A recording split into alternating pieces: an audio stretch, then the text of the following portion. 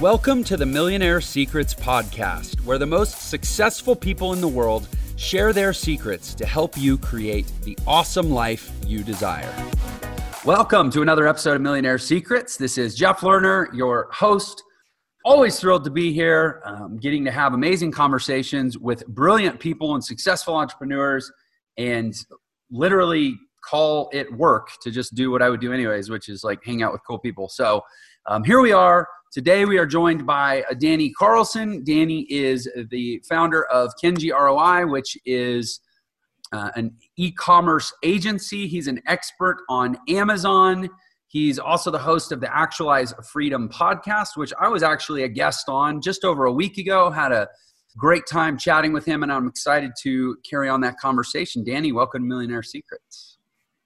Oh, great to be on here, Jeff, and great to continue the fascinating conversation that we started a week ago there. Yeah, we did, and I'm excited to flip the script and get to be the one asking all the questions and putting you on the hot seat, so to speak. Let's start early. Although you seem so young, I feel like everything's early, but let's start extra early. So, do I read in your bio that you used to work construction? Is that kind of your first professional endeavor? Oh, yeah. Yeah, I was a construction worker. Actually, while I was still in high school even, I was just doing some construction contracts to make a little bit of extra money. Actually, just in my mom's basement, the contractor who was doing some work in my mom's basement just needed a helper and hired me on there.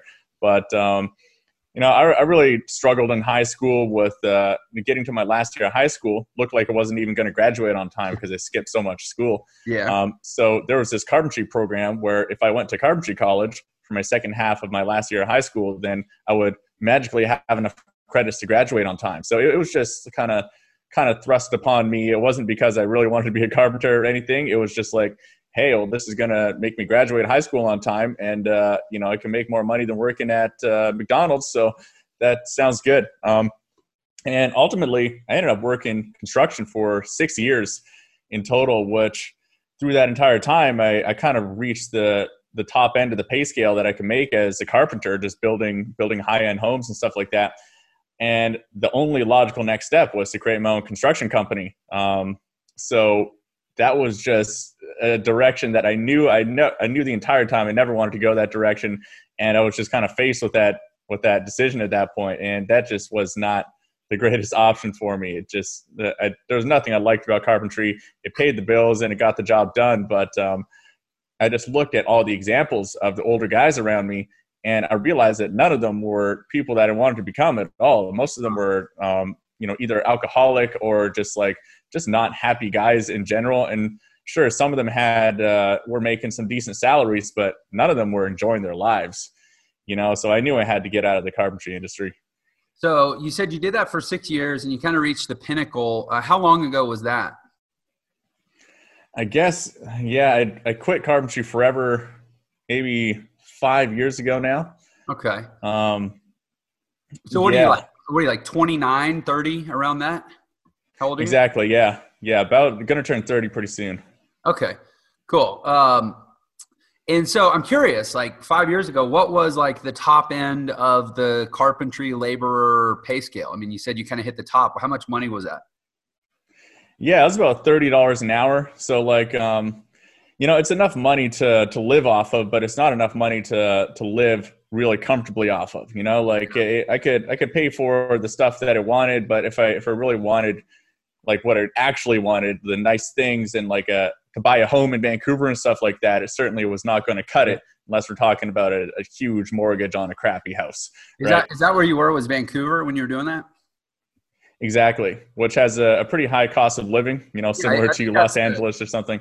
Yeah, I think that's like one of the top 5 most expensive markets in North America. It's like Toronto, Vancouver, LA, San Francisco, and New York, I think. Yeah, exactly. So high cost of living there. And, if I was living in Bali on that salary, it would be great. But unfortunately, construction workers in Bali make, $1 an hour or something like that. Well, so $30 an hour, I mean, you assume you could work, let's say 40, 50 hours a week. So you're making, somewhere around 60, 70 grand a year. Is that right? Yeah, that sounds about right.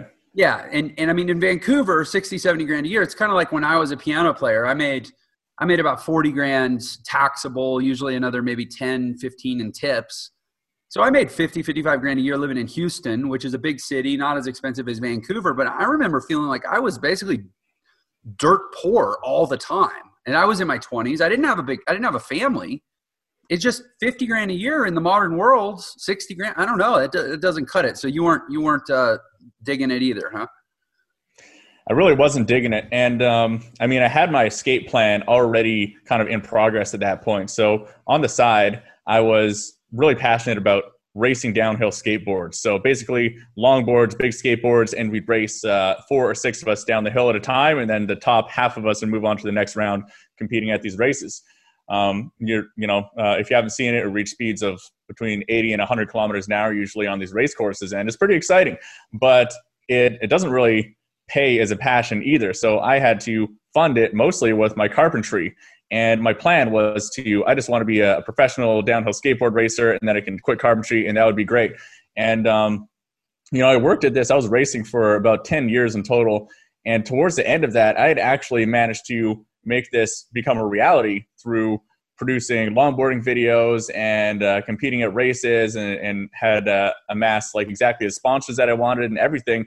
It was like exactly the vision that I had really planned for myself. And like, that was my dream. And I very quickly, within the first 6 months really of achieving this, I was traveling to Japan on a film trip, and I got the same familiar feeling that I had in carpentry of, I'm at work right now and this is just another job, right? And that was a pretty hard realization for me to have, that I'd worked so hard for this vision and dreamed about something for so many years, only to realize that it wasn't really any better than working carpentry in this crappy job that I hated in Vancouver. And the only difference was I was making way less money as a longboarder than it was even as a carpenter.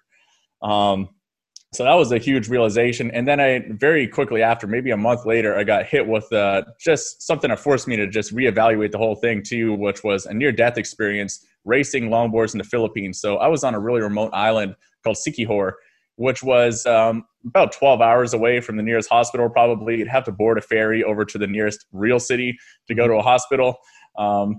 And I missed a head-on collision with a motorcycle on a racetrack. Maybe I was going down the hill 60, 70 kilometers an hour. They were coming up maybe 50 kilometers an hour. And I had to actually dive off my board as this motorcycle swerved in front of me going the opposite direction.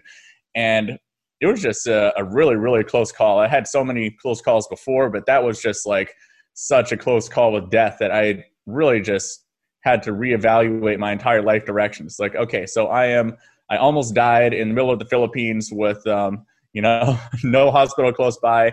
I'm barely making any money. This dream is just not really what it cracked up to be. And in the process, I'd kind of ruined my passion for longboarding in the first place by turning it into my profession.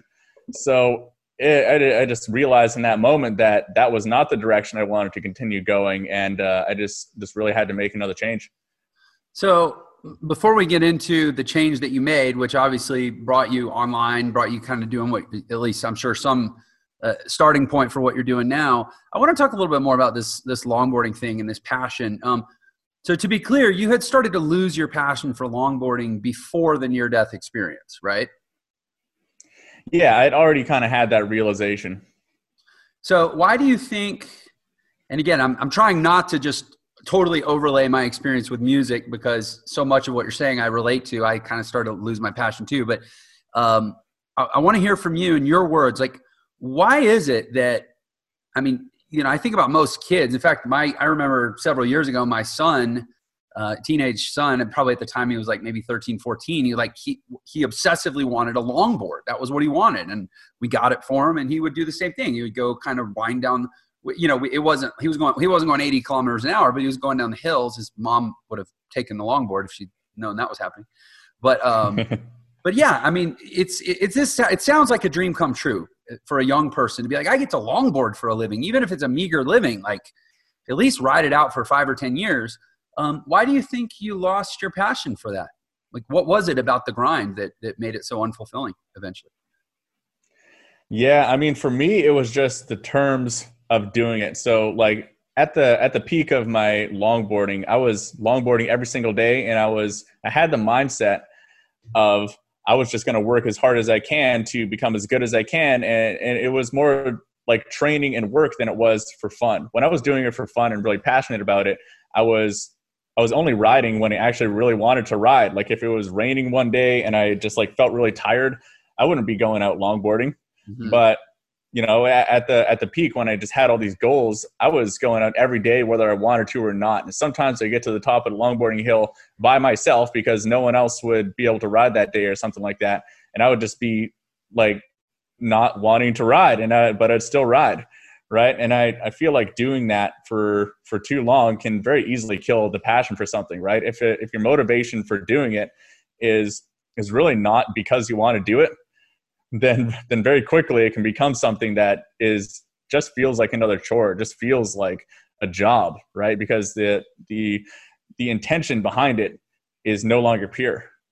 Yeah, I gotta say, I think that, and I say this a lot, and I get mixed reactions to it. But I there's a very common sort of philosophy in entrepreneurial teaching and counsel out there that says, oh, well, like if you find your passion and you turn it into a business, then you'll never work a day in your life. Clearly that was not your experience. It was not my experience as a musician. I'm curious, I don't want to assume that I know what you're going to say, but I kind of feel like maybe I do, but like talk a little bit about that idea that if you can just make a livelihood out of your passion, then it'll just be like fun forever. I mean, I guess that's not your experience. Yeah, well, I mean, I was drinking that Kool-Aid back in my early 20s and as a teenager. If you go all the way back to when I was in high school, I was kind of depressed by the thought of me going and working a 9-to-5 job, an entire career, retiring when I'm in my 60s. And like that whole thought just almost made me depressed just thinking about it. So I was drinking that Kool-Aid of what everyone was saying, right? Like you follow your passion and, your life just, that's the only true way to find happiness. You're working a 9-to-5 job is like soul crushing and all that kind of stuff. So I chased this for many years, and actually very similar to you, Jeff, I was chasing the musicianship route first with drumming, like all the way from when I was maybe 15 until 21 or 22. I was really heavy into the drumming world, similarly low pay for that kind of stuff. But I just always had this idea in my head, and it wasn't until it was so interesting, so quickly after I really achieved that dream of making a full-time living off of my passion, it was just the veil was dropped, right? It wasn't all it was cracked out to be. And it's so easy to have that in your mind that I have this feeling of this thing that I love to do, and I know how good that makes me feel. And then you're going to transfer that same feeling over to me doing this every day for a job, and I'm still going to feel exactly like that. But I mean, for me, that definitely wasn't the case. And same with your story and so many people that I've talked to, that it can really just start to feel like another job, right? If you take the freedom to do it when you want, and you're on your own terms and all these kind of things, then it can really ruin your passion for it. So like another example for me, when I was in Japan, we came to this crazy 720-degree spiral in a highway that's like, this structure was maybe 70, 80 feet tall, like really unique structure. And we had planned to go ride and film this thing well in advance of getting there. So we kind of had to do it as part of our video contract. So we get there, and there's just so much traffic on the road. We decide we're going to have to wake up at 3 a.m. is the only time there's going to be not enough traffic. And we wake up at 3 a.m. right on the side of the road, and there's still cars going up and down. And there's police going by every once in a while. The police don't like longboarding in Japan.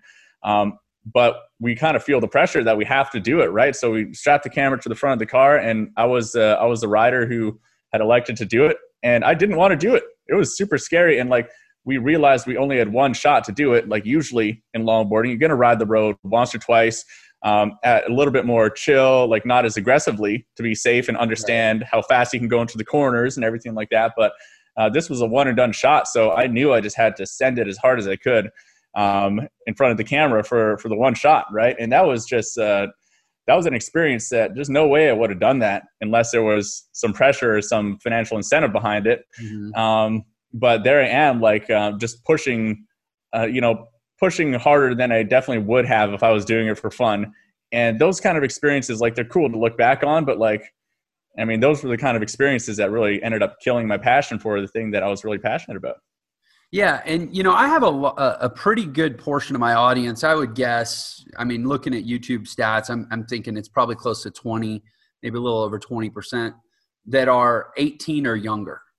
So there's a lot of people that have kind of attached to the Millionaire Secrets brand of like, hey, this guy is telling me the stuff that I'm not learning in school so that someday I can have the life that he has, not the life that my teacher has, right? And I get a lot of outreach and engagement and DMs from younger people, so I know they're listening. So that's why I wanted to hone in on this question. I think it is very, very dangerous and destructive, this notion that you just monetize your passion. I think people can waste a lot of time and go down some very fruitless roads because passion, the whole concept of passion is it's unbridled, it's unrestrained, it's free, and it does not well tolerate compromise. And as soon as you start trying to commercialize or monetize your passion, it's all about how do I have to compromise for the needs of the business or the needs of the shoot or the gig or the client or the production or like you're talking about, right? And as soon as you start, shaving the corners off of your passion to make it fit into your commercial requirements, you are forcing passion to do the one thing that it does not want to do, which is bend and compromise. And that's why the joy goes out of it so quickly, because the whole concept of passion is about this unrestrained, carefree expression of a thing. And that is the opposite of what happens as soon as you turn it into a business. So what I would encourage children, young people, and I'm curious your thoughts on this too, is it's not about finding a passion to try to turn into a business. And by the way, most of those businesses don't pay very well. It's about finding a business that gives you as much financial incentive plus lifestyle flexibility so you can actually have a life where you're able to enjoy and fund your passions. No, I agree with that 100%. Yeah, actually a really recent example came up just yesterday for me. So currently one of my biggest passions is motorcycles. Like I have a Ducati sport bike. I love riding around the roads, and I have a dirt bike that I can ride on the track and in the mountains and stuff like that. And I'm very protective of that because I'm very aware of the possibility of really destroying a passion by like just trying to monetize it or something like that. And a good friend of mine actually just came to me yesterday with a proposal. He plans on making this this film series, and he's got this big film producer on board, and they're going to pitch it to like all the TV channels and stuff like that. And he basically wants to make like a Top Gear motorcycle kind of travel show for the motorcycle market, and he's got a really good plan to do it. And he wanted me to be one of the kind of core people, and I told him no for that exact reason that we're talking about, because in my mind, like I can tell that he thinks it's going to be so cool. He thinks it's going to be just like us going out on the weekends and like having fun and stuff like that. But I went through that exact same experience, and it completely ruined it for me. And I don't want to ruin motorcycles for me.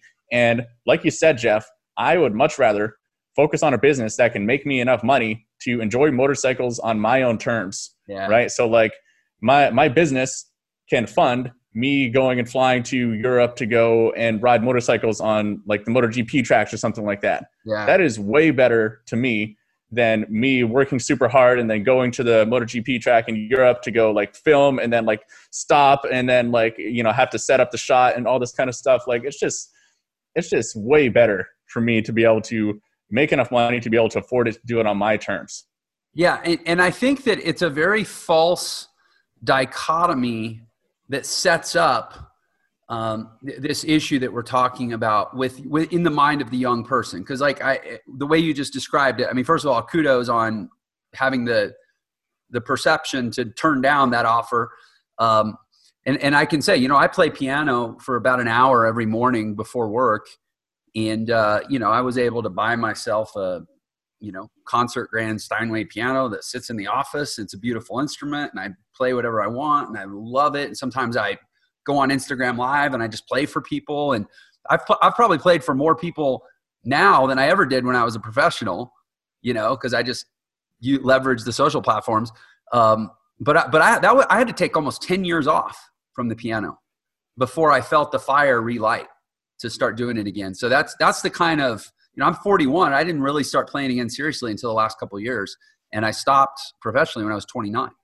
But anyway, this false dichotomy, which, tell me if this was kind of your perception early on that sent you in this direction, which is in life, you either get a job that you probably don't like and do it for a really long time and give it all your time and basically live under your boss's thumb, or you find a passion and you get to do that. And that's it. That's basically what they tell kids. Like, oh, life, that's why they call it work. Everybody has to do it. Or life's a grind, get used to it. Or, get your head out of the clouds and put your feet on the ground. You got to make something yourself. And that's one path they lay out. Or they go, oh, you can be like some crazy person who climbs mountains for a living or rides bikes for a living or does whatever, but you'll never make any money. But they never talk about the middle ground, which is certainly in the last 10 years, at least, very viable, which is like, become an affiliate marketer, start a blog, start a digital agency, list products on Amazon, create a course, do lead generation, like all these digital businesses that you can do in 2, 3, 4, 6 hours a day, make probably more money than you would have made at the job and still have all this time to do your passion. It's like they don't give you that middle option as a kid. And so kids think that their life is just an either or. It's either going to suck this way or it's going to suck that way. And the reality is you can actually kind of have the best of both worlds. And I think that's maybe what you have now and part of also why you do what you do. Is that right? Oh, yeah. And that was exactly my perception as a teenager. That's exactly what I thought the choices were. And I've thought about this a lot, Jeff. And I think, honestly, a lot of this advice that youngsters hear is well-intentioned. But the problem with it is that it comes from people who don't have actually any experience with this kind of stuff. The advice comes from people who have gone down the path of, I'm going to take the 9-to-5 job that has security and safety and all this kind of stuff. And so they're speculating, right? They're speculating and dreaming about, hey, you know what? My life path, maybe it would have been so much better if I was a piano player and I could just, play piano for a living and just, that would be so great, right? And so it's well-intentioned. They want the youngsters and the kids to have the better life than they had. They just don't know this concept that we're talking about, that it actually is more likely to ruin the passion than to be that, dream magical life that we all think it is. And the other thing is that these same people who are giving that advice, they're, almost by default, they're not entrepreneurs. Right. They're not the people who have drinking the online marketing Kool-Aid and understood that this third option is even available. And if they were really well-intentioned, they want the best life for the youngster they're giving this advice to, they probably wouldn't give them the super risky advice that's like, oh, hey, this business thing, like it's like maybe it won't even work out and it's going to be so hard and stuff like that. I mean, that's what they have in their heads, right? Right. So why would they ever even tell them that that's an option? Yeah. Yeah. And admittedly, I help a lot of employees try to transition into entrepreneurship, especially in this past year with COVID. It's created a lot of uncertainty for employees where they've become more open to this alternative. And they struggle. They really do, because extreme ownership, total accountability, a pressure that never lets up, and an increased amount of risk that you have to take, like no operations manual, no one looking over your shoulder, no one grading you, no one telling you what to do, no one doing performance reviews. Like all of a sudden, the whole environment changes. And it is. And so you can kind of understand why they're like, what? That sounds really risky and scary. I don't know why you would want to do that as a kid. They would tell the kid like, no, you don't want to gamble that way. Right. And yet to you and me, we're like, as long as there's a business model there that's viable, like we'll make it work because we know how to figure it out. And we believe in ourselves and we know we won't let up until we get to the goal. Right. But that's just not how I don't think that's how the employment model of living, that's not how it wires people, right? That's why you got to be so careful who you take your advice from, because the people who are pushing this kind of advice, most of them don't have what you really want, right? Like you should be taking advice from the people who have exactly what you want. Do they have the money that you want to make in your life? Do they have the relationship that you want in your life? Do they have all these kind of things? If they don't have those things, then why the heck are you listening to what they have to say, right? If someone is giving you the advice that a business is hard and you should never try it and everything like that, look at what they have in their life. Are they someone who has chosen safety and security over risk and the potential of creating something greater? well, then it makes sense why they're giving you the advice that a business is never going to work and not a great path, because that's what they've chosen for themselves, right? And maybe that's a good path for them because they just don't want to deal with all of that craziness that maybe starting a business will create. But, you just got to be very careful who you take your advice from, because I'm definitely not a person like that. I always grew up doing extreme sports, doing things that were risky and dangerous. And I mean, that for me is a comfortable thing. Like doing risky and dangerous things for me is comfortable. And in fact, I actually get a little bit uncomfortable if I stop doing extreme sports and like things that are exciting and stuff like that. It's just doesn't sit well with me. So if you're also a person who's kind of like that, then stop taking advice from people who value safety and security, right, and things like that. It doesn't make any sense. Yeah, along those lines, one of the things I noticed on the intake form that you filled out for coming on the show, there was a quote on here that our team puts this sheet together for me, and I'm assuming it's a quote of what you said. So let me read it. It says, "Your mental barriers will keep you from growth at every stage unless you unlock them with a mentor." That's you wrote that, right? So that's kind of what you're talking about. Careful, finding the right mentor, careful who you take advice from, unlocking mental barriers. Can you kind of expand on that statement? Your mental barriers will keep you from growth at every stage unless you unlock them with a mentor. And how'd you do that in your life too? No, absolutely. So, I mean, I think the human brain by default, it just focuses on the things that could go wrong. And this serves us in a lot of ways. But if you're an entrepreneur, this is going to be one of the biggest barriers that you face, because there's just so many things that could potentially go wrong in a business that it's, you're just going to not be able to grow your business if you just really focus on those. So at every stage of business growth, there's new challenges that are going to come up. And the biggest challenges really in dealing with these is dealing with the mental barriers that will get in your way. So maybe from getting to zero to your first $10,000 a month, your big mental barrier is I have to do everything. And, I can't afford to hire someone to help me with anything. I have to be the person who does everything. Right. And that's going to be your first mental barrier you have to overcome. And, the reason I say mentors is maybe you don't even know you have that mental barrier. That's the thing with mental barriers is sometimes they're completely invisible, and you only actually unlock the ability to get past it once you see it, right? You can't jump over a barrier you don't see that exists, or else it's that mime. You're like, there's this barrier, right, and it's like, I guess it's there, but I can't even see it. So, and the thing about business growth is that there's so many different stages and the completely different challenges at every single stage, right? Like your first couple of years of business and getting to your first kind of revenue plateau is going to be completely different challenges than when you get to the next one, and then the next one, and then the next one. And then, it never changes too, right? Like there's always new challenges that are coming up. And I think by far the easiest way to get through those barriers is by working with a mentor. And for my first 2 years in business, one of my mental barriers was I don't want to pay for a mentor, right? So that stopped me from progressing faster than I could.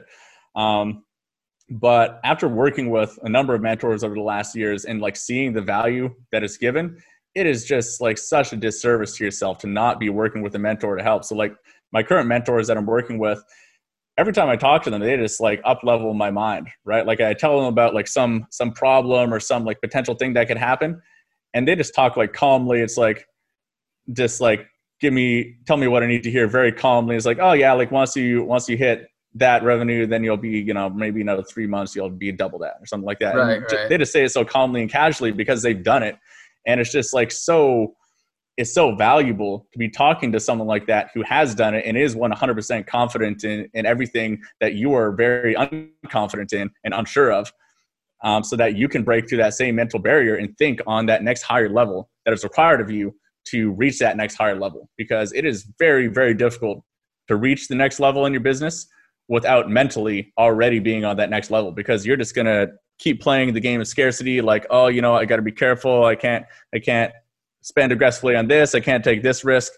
Right. And that can become difficult at, once your business starts to make a larger amount of money, you want to like protect. It's like, oh, like I, need to protect this money. I need to like make sure this doesn't happen. But if you take your foot off the gas pedal, then that can be just as dangerous to your business as being aggressive. Yeah, I mean, I will say, give you a perfect example. So in 2019, this year, we're kind of in a different stage now, but there was a period of about 6 months in the middle of the year when we grew our business about 2,000% in terms of monthly revenue. We went from X to like 20X over 6 or 7 months. But in order to do that, every month we were having to spend 100% or more of the previous month's revenue on advertising to just keep the momentum going, right? So it's like if we did $250,000 in a month, over the next 30 days, we might have to spend $250,000 to $300,000 just on ads. Never mind on fulfillment costs, never mind on sales commissions, never mind on anything else, just on ads, which meant basically we were blowing all our money unless we knew that twice as much was going to come back. But then even when it did, the next month, we have to spend 110% of it again on ads. And as an entrepreneur, that's what you have to do to fuel hypergrowth. But I remember it was one of my interviews where I was interviewing Alex Mayer, who you may know. He's Tai Lopez's partner. They buy companies together, and he, built an app that he sold for $350 million. Like, he's just a super sharp guy. He's been through multiple hypergrowth experiences in his life. And the conversation with Alex actually gave me a sense of peace about what we were doing, because it was just he didn't know he was mentoring me. He just thought I was interviewing him on my show. But it was like a 45-minute conversation with somebody that had been through multiple waves of hypergrowth and understood the trepidation that I was feeling. And that one conversation literally changed me. And I think the next month was our first month spending upwards of $500,000 just on advertising. And I had total peace after that, right? It's kind of like you think about, like a golf swing, or even something as weird as like dating. Like imagine you're kind of nervous talking to girls and your friend is really confident. What do? You're like, hey, you go talk to her first. I just want to watch. And you get to see what it looks like for somebody to walk up calm, cool, and collected and lay down his game or whatever. And you can kind of like picture yourself doing it. And you're like, oh, okay, I could do that, right? And you level up. That's what you're talking about, is you're in these situations that feel intensely stressful for you, but being able to talk to someone who's been there and who knows how to process it casually, it's like it normalizes it for you, right? And now you know how to deal. Does that make sense? Is that kind of what you're saying? Oh, absolutely. And like in your situation there where you're like, okay, so I just made all this money this month and now I need to spend all of it and then some to grow next month. There's two ways to look at that, right? One way to look at that is to be like, oh, like I just worked so hard and I made all this money and now I'm gonna blow all of it. I don't get to enjoy it. Like, what if I lost all of it? Then I worked so hard and I don't get to enjoy the money or something like that. But the flip side, the better way to look at that is like, okay, so I'm going to, I'm building a rocket ship right now and I need to throw everything that I have into this rocket ship. I have a business that's working and it would be a shame if I didn't throw everything back into it. It would be a complete shame not to see where I could take this thing, right? Yeah. And if it doesn't work out, I can do it again, right? It's not rocket science. I have the skills, I have the knowledge, I have the team, and we can do it.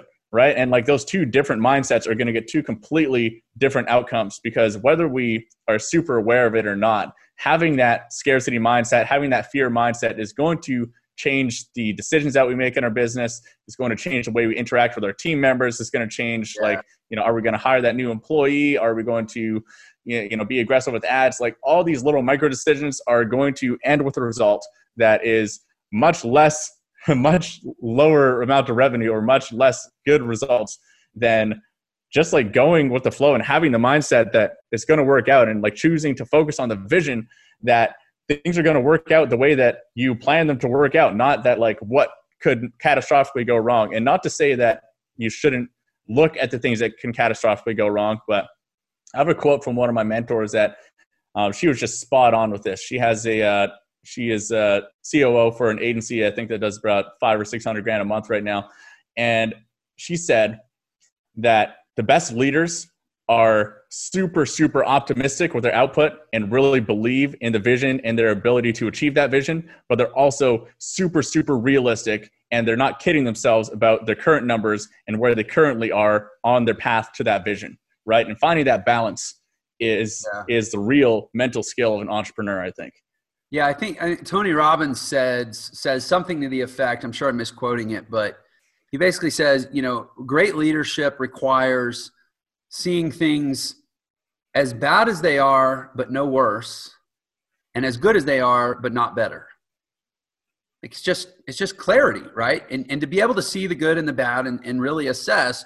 But when there's good, you got to be able to lean into it. And eventually you kind of become the confidence that you project, in my experience. Making a big bet that's based on sound logic, even though it's uncomfortable, it might stretch you. The brain is a normalizing machine. The next time it's a little easier. Next time it's a little easier. Then it eventually becomes the new normal. So speaking of, I guess big bets, at some point you've got this longboarding thing. I want to kind of hook back into your story. You got this longboarding thing. You're done with that. Tell me about the bet you made to pivot online. How did that come about? Yeah, so it was, it really came after that near-death experience at longboarding. For maybe the previous 6 months, 8 months, I had been drinking a bit of the online marketing Kool-Aid. I think I read Tim Ferriss's 4-Hour Work Week, which just really opened my mind up to the option of creating some kind of online business, like the whole concepts of location independence and, removing the time for money equation. These kind of concepts just were completely brand new to me and just blew my mind right open. Right. So I've been listening to podcasts and just learning about this entire world, but I didn't none of the business models really stood out to me as that's the one I'm going to go for. Mm-hmm. But this near-death experience in the Philippines just really forced me to make a decision. I just chose one of them just basically out of a hat. It's like, okay, so the cost of inaction to me now is more than the cost of choosing the wrong one. So I chose Amazon FBA as my first one to go with. I went really aggressively into that, spent all my money on courses, inventory. I even took out a loan from the Canadian government to get started there. You can get a loan if you're an entrepreneur under 30 years old in Canada. And I just, I went and launched my first couple of products. One of them started doing pretty good, and then just aggressively I actually flew to China and launched 5 or 6 more products within the next 6 months. And I had built this business pretty quickly from really not knowing anything up to about $40,000 a month in revenue, which for a guy who was making $50,000 a year was pretty amazing to me. But then I got hit with my first real big business challenge at that point. About 6 months in, I got my Amazon account suspended for just a dumb mistake that I made. I was selling one of my friend's products just kind of as a favor to him. And there was some language on there that was infringing on an Apple trademark. Okay. And Apple just hires this big company called Mark Monitor to go enforce all of their intellectual property and stuff like that. And they're just impossible to deal with. My lawyer, couldn't even get a response from them, and, hired an Amazon reinstatement company. And that account was basically burned forever from that one thing. So I ended up losing, I think, about $20,000 in that whole debacle there. And that was incredibly stressful, super stressful. And I was faced at that point with kind of a decision. It's like, okay, do I just give up and go back to carpentry and try to pay off this loan that I spent, or do I pivot and take my skills that I already learned through this entire experience and pivot into something else? And maybe the universe had something in mind for me. I actually chose to go back to carpentry, and I got fired on my second day of the carpentry job for something that was just ridiculous. Because one of the laborers was the boss's cousin, and he was just super mad that day and blamed me for something I didn't even do. So I just I took that as a sign. It's okay, so I even tried to go back to carpentry, but if I'm getting fired on my second day for something stupid like that, then this means I just got to go all in on this online business thing. So that was really the genesis of the Kenji ROI agency. I ended up getting the inventory sorted out and didn't get totally screwed over with that last business, but the Kenji ROI agency just spawned from all of my experience selling on Amazon, and especially the experience creating Amazon listings and running Amazon ads and things like that. And I just doubled down, put all my energy into that. And then, that's what I've been doing for the past 4 or 5 years. Yeah. And it's so interesting that's the evolution, that you succeeded at doing the thing, and then you fail. You had a challenge that all that did was make you smarter and stronger. And then it sounds it's kind of quirky that you got rejected from the universe saying, nope, you can't go back to a job, so you better figure this out. And then you were able to parlay those digital skills into providing digital services. And I talk about this all the time. I mean, my audience will recognize this as a theme. Like, once you acquire the digital skills, you become, this ninja warrior that has these skills that just about anybody will hire you for your skills. Or in your case, you can actually turn your skills into a business to offer to clients. So, it's the skills. My point is, it's the skills. It's not the business model. It's the skills. It's knowing how to write copy. It's knowing how to optimize a landing page. It's knowing how to, do direct response design. It's knowing how to manage a list properly. But once you have those skills, there's probably 10 different business models you could go apply them to. In your case, you're doing, as I understand, your agency helps other Amazon sellers. But I'm always telling people, like, learn the skill, like learn the damn skills. We're all working hard at something. Why not work hard at learning the most valuable skills in the world? If you're going to work hard at fixing toilets, or you're going to work hard at repairing automobiles, why not take 5 hours a week and also work hard at learning the most valuable skills in the world? That, by the way, I don't think I've mentioned this. I know it, you know it, but I don't think the audience knows it. Tell us where you live now.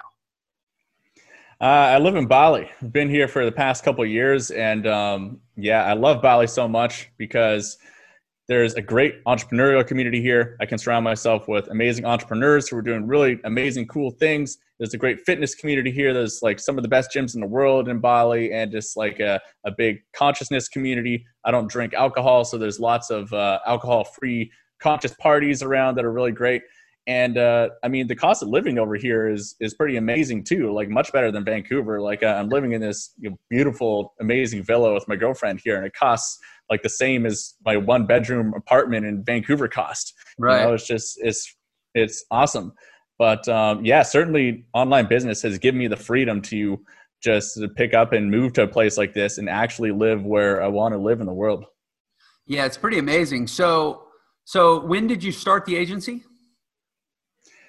Agency started in the beginning of 2016. Okay. 4 something years ago. Yeah, so a little over 4 years. And how long did it take you to get your first client? Very quickly. Yeah, I got my first client actually through my network of friends. So at the point, I had been in kind of the Amazon seller community for a while, and the Amazon seller community lives in Facebook groups. Yeah. And just making it known that I was offering these services to people already in my friend network in these Facebook groups or through messaging DMs. And this strategy still works today. We actually still operate it a bit today on a smaller scale. But in the beginning, when you don't have money for advertising, when you don't have all these other skills, anyone can engage in Facebook groups and provide value to people and like send people DMs and stuff like that.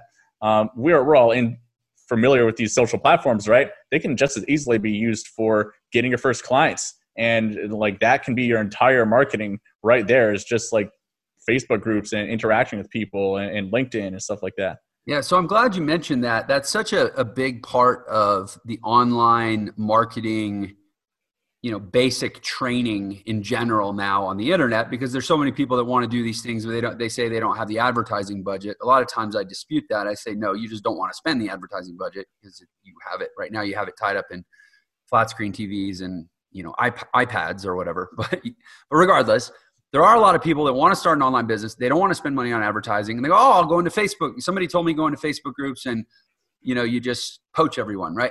No. Like, can you talk a little bit about the right way to do that versus the wrong way to do that? Yeah. So depending on the Facebook groups that you're engaging in, they're going to have certain rules, right? And there's certain unspoken rules too. So, the general unspoken rules of Facebook groups is you don't want to be spamming people. You don't want to be advertising. The way to do it is you got to be kind of ninja, right? You almost just want to be posting in there, making it like kind of casually dropping that you do provide services and you can help people with these services. So think about it in a way like you're on a date with somebody. You ever been on a date with somebody and they were just like clearly trying to make themselves look cool all the time, and it's just kind of annoying? You don't want to be that person, right? Mm-hmm. You just want to be like, you want to make the other person think that you're cool, right? But you got to like very casually kind of slip it in there a little bit. So same sort of tactic with the Facebook groups, making posts in there that are valuable. Like if someone reads it, clearly the intention of the post is to just help people out and provide value. And then maybe somewhere in there, Ninja, you just kind of happen to mention that like your service that you dropped. You're like, oh, it's like, this is from one of my clients or something like that. Ninja, you're not pitching your service, but you're like, someone reads that, they're like, oh, this guy has clients, he's helping people. And then you can make your Facebook profile like your landing page, like your funnel. So if you go to my Facebook profile, I think it's called I Am Danny Carlson on Facebook, you'll see my banner has like, CEO of Kenji ROI. And then it has like featured on Founder, Forbes, like all like social proof. Like someone sees that immediately they can, it's kind of like the landing page, and my links are all there. My featured images all show something that's social proof, like me speaking on different things and everything like that. So it's got to be a little bit more ninja. And over time, what worked really well for me in my first year of Kenji ROI was once you're engaging in a group for a certain amount of time and you built enough trust with the group owner, then you can start to negotiate some kind of promotions with them. So there was a lot of Facebook groups in the beginning that we got our services listed in like the pinned post at the top of the group and stuff like that. Or you can reach out and ask like, hey, I want to do some like giveaway promotion to your group. Like, I give away one of our service packages to your group. Would you be down for that? Right. But it's got to be a gradual thing. You can't just be spamming all the group owners with these promotions because they get these all the time and it's annoying, right? It's got to be a gradual build up the trust with them, build up the trust with the group members, and they see that you're someone that provides value, they trust you, and then you can start to negotiate those kind of things. That's where you really start to rake the value out of that Facebook group strategy. Yeah, I think it's such a critical discussion for new online entrepreneurs. The other thing is you can't go into a group trying to compete with the owner of the group. You just can't. Like for you wouldn't go into a group that was run by an Amazon services agency expecting to get traction with finding clients for your Amazon services agency, or you're just going to get booted out of the group, right? And I have an online education group, and we sell online education, and we have these knuckleheads every day in the group that are like hitting up other people in the group, like, oh, Entra courses don't work. Hit me up. I'll tell you about something better and cheaper. And it's like, dude, all they're going to do is come to me and be like, this guy's in here poaching, and we'll just kick him out. So like, don't waste your time doing that stuff. First of all, this conversation is not about me, but I kind of just need to say that. But yeah, I think you're right. I think that the thing in general, and I think this needs to be said about all online business, is when people get online, a lot of times it feels like they get really obsessed with the speed of results. They're like, I got to pay, I got to make $5,000 in 30 days, or, if I don't get my first client, then it's not working. Like as if somehow internet business is a broken thing. And I think that it's because the internet, my theory is the internet like fundamentally messes up people's brains, because most people's relationship with the internet is so built around quick gratification, high volume consumption, lots of dopamine being triggered in the brain. And we're just kind of used to getting this rush when we're online, this quick hit of neurotransmitters. And so then we start a business online and we think, oh, well, the internet's fast and I'm used to getting gratification fast, so therefore I should get a business result fast. And it's like, no. How long did you build rapport in the groups, or how long had you been building rapport in the group before you were able to leverage the group to get your first customer? Yeah, usually at least a month, depending on the group. And it's an important point you're bringing up. Like all of the group owners that I created these kind of relationships were not direct competitors of mine, but they had the same target customer. So as an example, we're an Amazon services agency, and these group owners, many of them had an Amazon course. So they were teaching people how to sell on Amazon. That's a very common one where we create those partnerships with. So we're never directly trying to compete. It was always mutually beneficial, right? They look good if they're able to help their followers by recommending some extra services that can help their followers, right? But not directly competing with them. Yeah, exactly. So I'm curious, for people that are starting out now, especially with Amazon, I've heard a lot of mixed reviews about Amazon as a platform and as a place to go build a business. I'm curious, do you still recommend Amazon as like a really good place to start for new online entrepreneurs, or is it fraught with peril, as I've often heard? Oh, it's definitely fraught with peril. I would rate Amazon as one of the more expert level businesses, and one of the main reasons for that is cash flow, right? I think where people get into the most trouble with Amazon is when they take one of these Amazon courses that says, yeah, even if you have $2,000, then you can just launch your product on Amazon. You can make side income and stuff like that. Well, they're not necessarily lying. That's just not a very realistic way to look at the Amazon business model. It is a very cash flow hungry business, right? Just think about this scenario. So you find a product you want to launch, and you have to order enough inventory of that product on your first round so that you're not going to go out of stock on Amazon before you can get your second round of inventory in. So from a cash flow perspective, you got to throw down, maybe at least $5,000 for your first 300 units of inventory and getting that all in there. And then if it actually does work, which is what you want, then you're going to have to go to your manufacturer, be like, okay, now manufacture another 500 units of this, and you're going to have to give them a 30% deposit on that.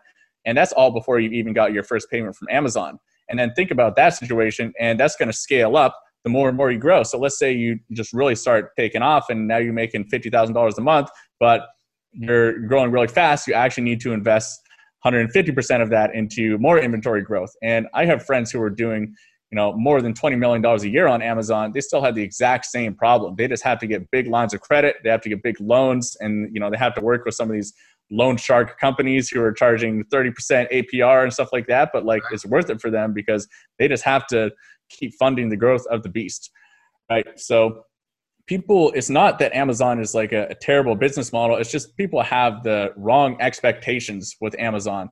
I think the right expectations is that you're not going to pay yourself from the business for at least the first year, because you're going to be dumping all the cash flow back into it. And then maybe after the first year, there'll be enough profit where you can start to pay yourself a salary. But better way to look at it is, I'm just going to grow this thing as much as possible and just reinvest 100% of the profits back into the business. And then once it reaches 7-8 figures, then it can make like a really big exit. And that's the people that I see who are really successful with Amazon. They have that mindset with their business, and making the exit is where they really reap the rewards of that. So that's why I say it's a fairly kind of expert level business. You have to be willing to do that, which usually means that you have some other fairly significant source of income that you can pay your own expenses from and, fund that kind of business. But you also have to be okay with that going wrong too. There are perils, like Amazon can suspend your account, like what happened to my account, or competitors can come in and all of a sudden the competitive marketplace completely changes. There's a lot of different things that can go wrong, but there's almost no other business model that can really scale like an Amazon business can when it really hits. Yeah. Very common for people to hit 7 figures in their very first year. Not so uncommon for people to hit 8 figures within 2 years. Like it's really crazy how fast one of these things can take off once it does take off, once you find that formula and really start pumping the money into it. Yeah. What do you think is kind of the minimum viable working capital amount that people should have to reasonably expect and have the staying power to achieve success starting an Amazon business? Yeah. I mean, I say minimum $10,000. Realistically, $20,000 is a much better bet. Yeah. With $20,000, you can afford to launch a product that is, maybe a higher priced product where all the newbies and Chinese kind of black hat sellers are not getting into. And then you can afford to spend some good money on marketing. You can afford to spend some good money on a good product listing and photography and all that kind of stuff. And you're not going to be cutting corners anywhere, because maybe with $10,000, sure, you could afford to get your product out there, but you're not just going to be able to afford really doing everything you can to make it work. Right. So, I mean, $20,000, I think, is really what you should be aiming for. And unfortunately, most of these Amazon selling courses out there are not transparent about that at all. Right. Because they want you to pay $1,000, $2,000, $5,000 for the course. And it's going to be much harder to sell if they tell you, yeah, but you need an extra $20,000 to invest in your Amazon products out here. So that's what I recommend. Yeah, I appreciate how candid you're being about this. I get the question a decent amount within Entre why, first of all, if we teach Amazon as a business model, and when I say no, they say, why not?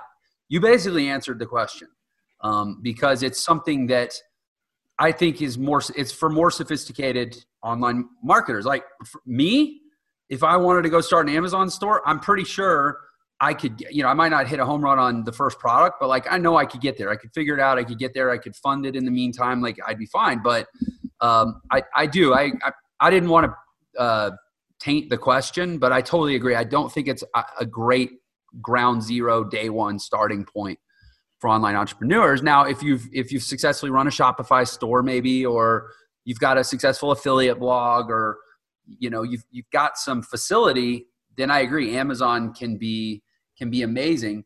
How many products does somebody, and I'm sure it varies, but in general, how many products, or maybe a better question is, what percentage of the products that people launch actually get traction? Should you expect to launch 10 to find one that hits, or launch 5 to find one? What's the ratio? Yeah, I mean, the ratio depends a lot on the strategy. So I think the best strategy in any e-commerce business, not just Amazon, really is to build out a product line that the same customer is going to potentially want that other product line. Right. And if you're doing it in a way like that, then usually you're not going to find products that completely fail. Like at least you can sell out of inventory of the product and just maybe stop offering it in the future.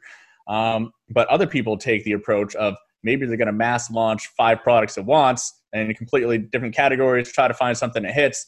They're going to be just completely white label products that they're just finding a manufacturer that already creates it and just kind of throw it up. That business model is just, it's not as easy to make that work as it used to be, just because there's so many sellers on the Amazon marketplace now. And it's becoming harder and harder to just launch something without providing any extra value, right? Brands that really are successful these days and really have these takeoff successes, they're launching products that are bringing some kind of unique value to the marketplace. It doesn't have to be revolutionary, right? It can be something really simple that I think the easiest places to do these are in like food products or supplements. Like one example, I had a guest on the podcast who he launched some product called Performance Nut Butter. And it's, there's a million different nut butters out there, but his nut butter, it had a few kind of ingredients that would really cater to like the keto, the performance athlete crowd and stuff like that. And then he went and launched this product and it just completely took off. And it wasn't that unique. It didn't take him, months or even not even months of formulation to get this down and find a manufacturer who could make it. But he's bringing something unique and interesting to the marketplace. Yeah. Right. And so products like that have a much, much higher hit rate than if you tried to launch 5 generic products and see which one's going to hit. I think that's just not the right way to look at Amazon or e-commerce in today's world. Yeah. And you should be looking at, okay, who's a market that I can serve? And then what unique value can I bring to that market realistically without me having to go spend, $50,000 on product development. Yeah. Yeah. I love that. I think, the 2 takeaways I said are, find a product that has a defensible USP or that you're adding some sort of value to so that you have, a little bit of pricing power and you're not racing to the bottom to compete with all the ripoffs. Secondly, release complementary products so that you can increase the cart value, the average cart value, and create potentially repeat buyers. Jay Abraham has this concept of like how to make more money in a business. It comes down to 3 things. You either acquire more customers, you charge your customers more, or you get your customers to buy more than once or to buy more often, right? Those are the only 3 ways you can increase revenue in a business. And to your point, if you're doing the default method that people teach, which is to just go find like AliExpress garbage and slap a label on it, you're limiting yourself only to the first option, which is I got to find more customers to make more money because I can't raise prices because there's nothing premium about the product. And I don't have anything complimentary, so I can't create repeat customers. Whereas with what you said, you empower yourself to do all 3 of those principles. So I think that's the logic for why that's so sound. Well, Danny, listen, man, we are sadly out of time. This has been an amazing conversation. I appreciate so much your expertise and your energy and your passion for life. and all the great information you gave me about Bali that just makes me want to go visit there. But how can the world go get more of your genius? Where can they find you? Yeah, really pleasure talking with you, Jeff. If people want to reach out to me, kenjiroi.com is the agency website, KENJIROI.com. If you're looking for Amazon help. If you wanted to reach out to me personally, Facebook or Instagram might be the best place. On both platforms, it is at I am Danny Carlson, and can probably see more just like me riding motorcycle pictures and stuff there, but feel free to reach out there as well. Yeah, I've checked out your Instagram. You have a pretty big Instagram following. It's close to 100,000, right? Yeah, something like that. Yeah, your Instagram is a lot of fun. I am Danny Carlson. All right. Well, Danny, this has been amazing. I appreciate so much you coming on and dropping amazing value for the Millionaire Secrets audience. Any final thoughts? Yeah, I mean, I would just say if this episode resonated with you, you're probably someone who is kind of in the in-between phase of like, I'm 1 foot in, 1 foot out. Like, should I really commit to it? And I mean, I think the day that you just really realize that there's never going to be a day that I am 100% certain that this is the path that I should do, and I'm 100% certain that this is the business model that I should do. Once you realize that day is never going to come, it becomes much easier to start taking the small actions every single day that is actually going to get you to that place. So I'll just leave you guys with that to ponder. Amen. Certainty is something you create in the form of decision.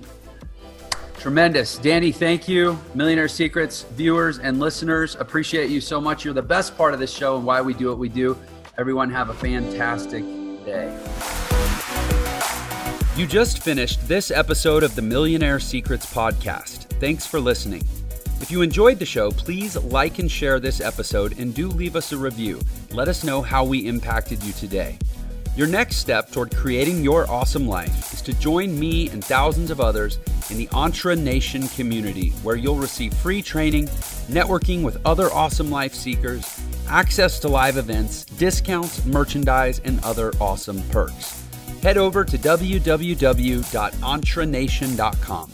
That is www.entrenation.com and join us today. And of course, do please follow me on social media. I can be found on all the major social networks at Jeff Lerner Official. Thank you again for listening, and please go be awesome.